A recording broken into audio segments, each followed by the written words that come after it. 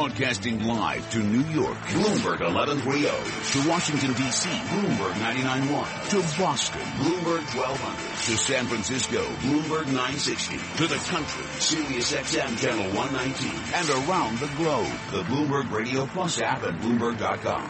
This is Bloomberg Surveillance. And good morning. I'm Karen Moscow along with Tom Keene and Michael McKee. And the opening bell is brought to you by SEI. Imagine when asset management servicing is unconstrained by infrastructure. See how SEI's global operating platform can be your catalyst for business expansion at SEIC.com/imagine. Stocks lower at the open. The S&P 500 down 0.25% or 4 points to 2017. Dow Jones Industrial Average down about 0.2% or 28 points to 17,185. The Nasdaq's down 0.3% or 14 points to 4734. 10-year Treasury up 6/30 seconds. The yield 1.96%. Yield on the 2-year 0.95%. NYMEX crude oil down 2.9% or $1.12 to 37.39 a barrel. COMEX gold is little change, down 60 cents to 12.58.90 an ounce. The euro, $1.1109. The yen, 113.68. Tom and Mike. Karen, thanks so much. Appreciate it. John Vail with us with Nikko Asset Management, of course, a storied career in Japanese money management and in strategy as well. I've been dying to ask you this question because you're living it with Japan. We used to work in a nominal space, inflation plus real GDP, and then inflation became so big and so distorted, anybody shifted from nominal to real analysis. How do you respond to the idea, since there's no inflation or little inflation, we should shift back to nominal animal spirit inflation plus real GDP analysis? Should we?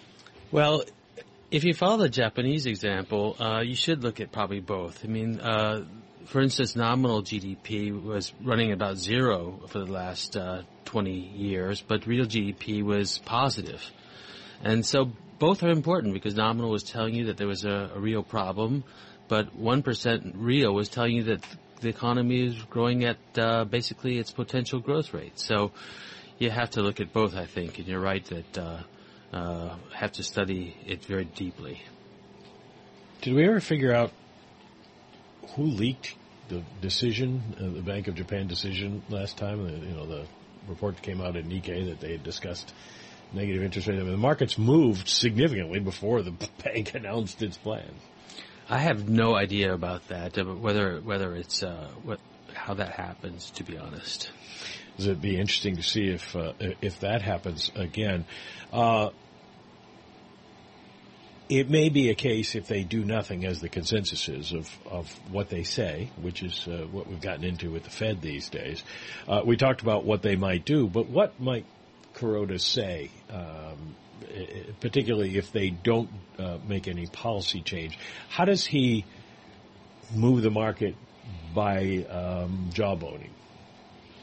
It's tough for him because he hasn't been forthright, I guess you could say, in the way that he has led the market or has given guidance. And so I think they're looking for action, not words, in terms of potential moves. But he could indicate something like, as I was discussing before, that equity purchases for monetary policy reasons, for QQE reasons, is on the table.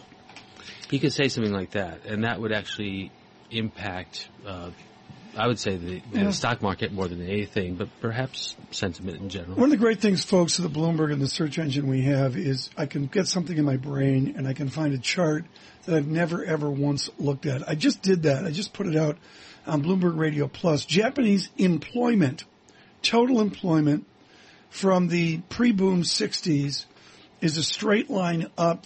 They added 20 million, 45 to 65, whatever that is, million units. And basically, it's flatlined, John Vail, since almost to March. It's flatlined for 24 years and even declined. Is it flatlined because of demographics, or is it flatlined because of no economic growth? I mean, I know the answer is both. But if I extrapolate out the previous employment trend, which I assume includes a lot of distortions for women, I'm just eyeballing this, folks.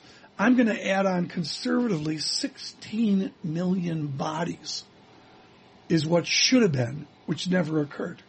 Because jobs have flatlined for 24 years. Well, yes, I'd have to put it down mostly to demographics, and it's true that the only reason why that employed number doesn't fall more is because more women have entered the labor force. I mean, Japan, to a large degree, was a single-family earning country for quite a while. And that's shifted now, so yes. You're saying the chart would be worse. Yes. If for how many years have we seen the female trend in employment? It's actually only been about, it's always been fairly high in certain age groups in Japan. It's just in the child rearing ages for women. It was always remarkably low in Japan because they did stay at home and rear their children. But now that age group is starting to push up, and Abe and his administration have been trying very hard to push this further, to get more women of that age group into the labor force by building new kindergartens and having more flexible work hours, that sort of thing. So I guess you could give him credit for keeping the number of jobs stable in Japan, but you've got to see it falling at some point even further, because unless they change on immigration, which I don't think they'll do, it's going to be a downward path. It just has to be. Mike, I'm putting this chart out, Mike. It's a fancy regression chart log of employment. It's just breathtaking to see. Yeah. What, John, would be the possibility that Kuroda does a Draghi and throws the kitchen sink at something? I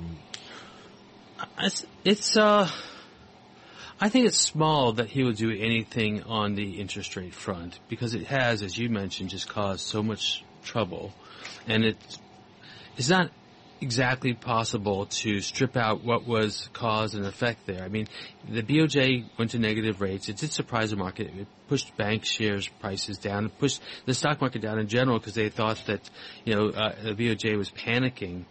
But in the end, I think they got what they wanted with lower interest rates in the bond market. So it's not. And then, of course, the fact that the global stock markets went down in early February didn't help. For instance, the yen. I mean, the yen got stronger again for many reasons, not just because there were negative reaction to the BOJ policy. But yes, I don't think he'll throw the kitchen sink at it at this time. And we've got oil prices moving up again. We've got some growth in the States picking up again, and so I doubt that he feels he has to do that right now. Okay, John Vail, thank you so much. As we look to BOJ, Mike, help me here. It's tomorrow. Well, which means it's tonight, like what, 2 p.m.? Exactly. Do we know? No, well, last time it comes out, I think, at roughly 10 o'clock our time, somewhere shortly there. 10 p.m. tonight. In New York. So you and I are 3 hours asleep. In Tokyo. You and I are 3 hours asleep. 3? God, I'd like to be 4 or 5. Well, there it is. John Vail will be We'll let John Vail stay up and get the news for us. Absolutely. But seriously, folks, with our work on economics, the Bank of Japan and the Bank of England and inside it, Federal Reserve coverage on Wednesday. I am thrilled to announce that Scarlett Fu, after weeks of negotiation, one S. Fu, will join me and Michael McKee for our Fed coverage. Mike, she played so hard to get, it was an outrage. It was almost like trying to sign a quarterback for the Denver Broncos. It was. It was a lot like that. Scarlett Fu, Michael McKee, and Tom Keene. We will have for you Fed coverage on Wednesday on Bloomberg Radio and Bloomberg Television. The Dow negative 30, the VIX 17.01. Time now to check in with Michael Barr. Get the latest world and national headlines. Michael. Mike, Tom, thank you very much. Republican and Democratic presidential candidates are getting ready for another big Tuesday. Primaries take place in 5 states: Ohio, Illinois, Missouri, North Carolina, and Florida. Ohio is a winner-take-all contest. More than a quarter of the 1,237 delegates needed for the Republican nomination are up for grabs in the 5 states. Democratic presidential candidates Hillary Clinton and Bernie Sanders both agree that Donald Trump needs to tone down the rhetoric. Clinton, during a town hall event on CNN, also made a push to use clean, renewable energy to bring economic opportunity back to coal country. Now we've got to move away from coal and all the other fossil fuels. But I don't want to move away from the people who did the best they could to produce the energy that we relied on. Turkey's state-run news agency says police detained dozens of suspected militants today, just hours after a suicide car bombing attack in Ankara. A senior government official says authorities believe Sunday's attack that killed 37 people was carried out by 2 bombers. Meanwhile, Turkish warplanes carried out airstrikes against Kurdish militants in northern Iraq.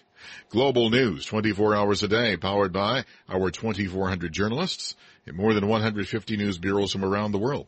I'm Michael Barr. Mike, Tom? Michael, thanks so much. The 2-year yield, 0.96, 10-year, 1.96.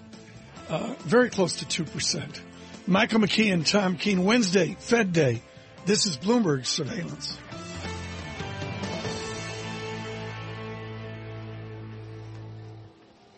Bloomberg Surveillance brought to you by Flushing Bank. Open a complete business checking account with $15,000 or more and get a free 16-gig Wi-Fi tablet. Visit flushingbank.com for details. Member FDIC, equal housing lender.